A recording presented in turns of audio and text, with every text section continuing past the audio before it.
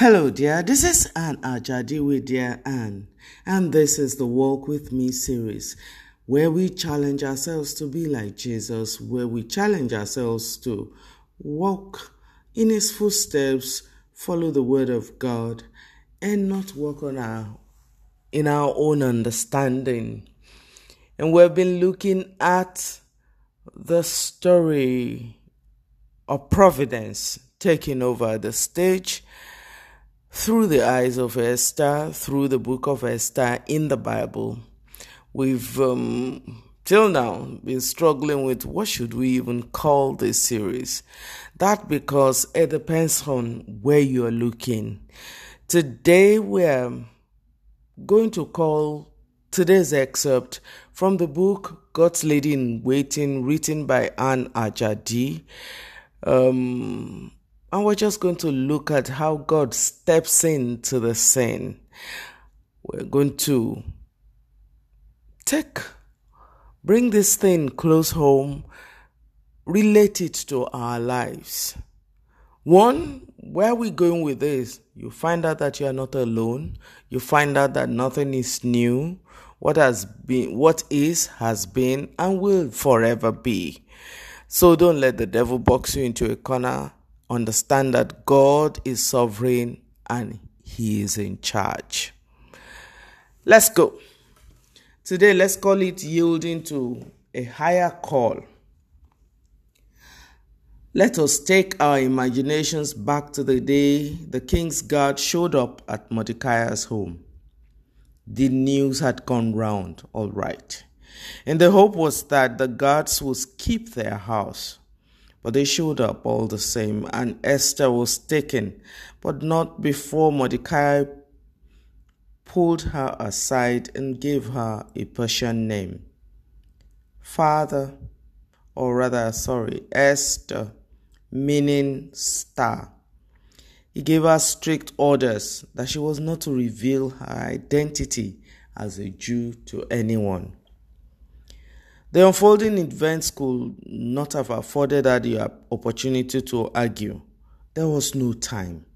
She just had to accent and trust the Jewish God to find a way of using the situation to His glory. Mordecai instructed her some more and released her to the hand of providence. Numbers 6:24-27 reads, "The Lord bless you and keep you. The Lord make His face shine on you and be gracious to you. The Lord turn His face toward you and give you peace. So they will put my name on the Israelites, and I will bless them." That was God speaking to the prophet and instructing him on how to put His blessing on His people. I continue to read the one that we have called yielding to a higher call. The Pole must have tugged at his heart, perhaps the feeling of failing her parents by not protecting her enough plagued his thoughts. Surely they would understand. They lived in Persia before their death, and they were familiar with Persian ways. Esther found herself in the company of so many young virgins, none of them knowing what will become of them. The emotions were mixed, some happy, some sad. The rule of their lives was being taken over. Esther's emotions were all over the place. She was afraid, intrigued, curious, all at the same time. She thought about her cousin's instructions. Suppose something went wrong and her secret became known? What were the odds that this plan was foolproof? All she could do was hope and wait. Her chances were 1 in 400 or so. And who said she stood any chance of being the next queen? Especially since the one she was replacing was reportedly very beautiful and loved by her husband. Only Providence will tell. Providence was waiting for Esther to show up as He ensured she found favor with the head of the eunuchs, Hagar. The sign of God's blessing on the children of Israel was His mark. And for Esther, that showed up in the way Hagar distinguished her and gave her special treatment. She was put in a particular part of the palace, assigned 7 servants to make her stay in the harem more comfortable. If we close the curtain at this point in Esther's story, we will see darkness, gloom, uncertainty. We could even go as far as judging the story as less than desirable. It is the same with us when we face dark times. The many times that life chooses to throw a spanner in the works, or when we take a wrong turn and everything tumbles out of control.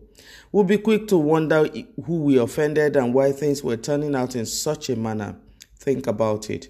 Esther was an orphan. She was adopted, exiled, abducted, all in her youth. All of those attributes were weighty enough on their own. What did she do? What kind of attention was her life seeking? My dear, how you see the glass, half filled or half empty, will determine how you interpret Esther's life events. If you saw it as half full, you decided it was favor at work. And if you saw it as half empty, on the contrary, you will see the whole story as life dealing the poor girl a hard hand. For you, the question will be, was there a need to have all that drama before a plot could be revealed? Did life have to distinguish her by misfortune? What are the strands in the story of your life, my dear friend? How are you dealing with them? Are you able to piece them apart and weave them into something, into a beautiful tapestry? Are you able to look at the brighter side? Are you able to trust that God may have something up his sleeve? Are you able to relax and trust that God is in control? Truth is, all of us have our lives in God's hands. And all of us have providence working in the background. All of us have things happen to us that we have no clue what is going on and how we are going to navigate the journey. All of us.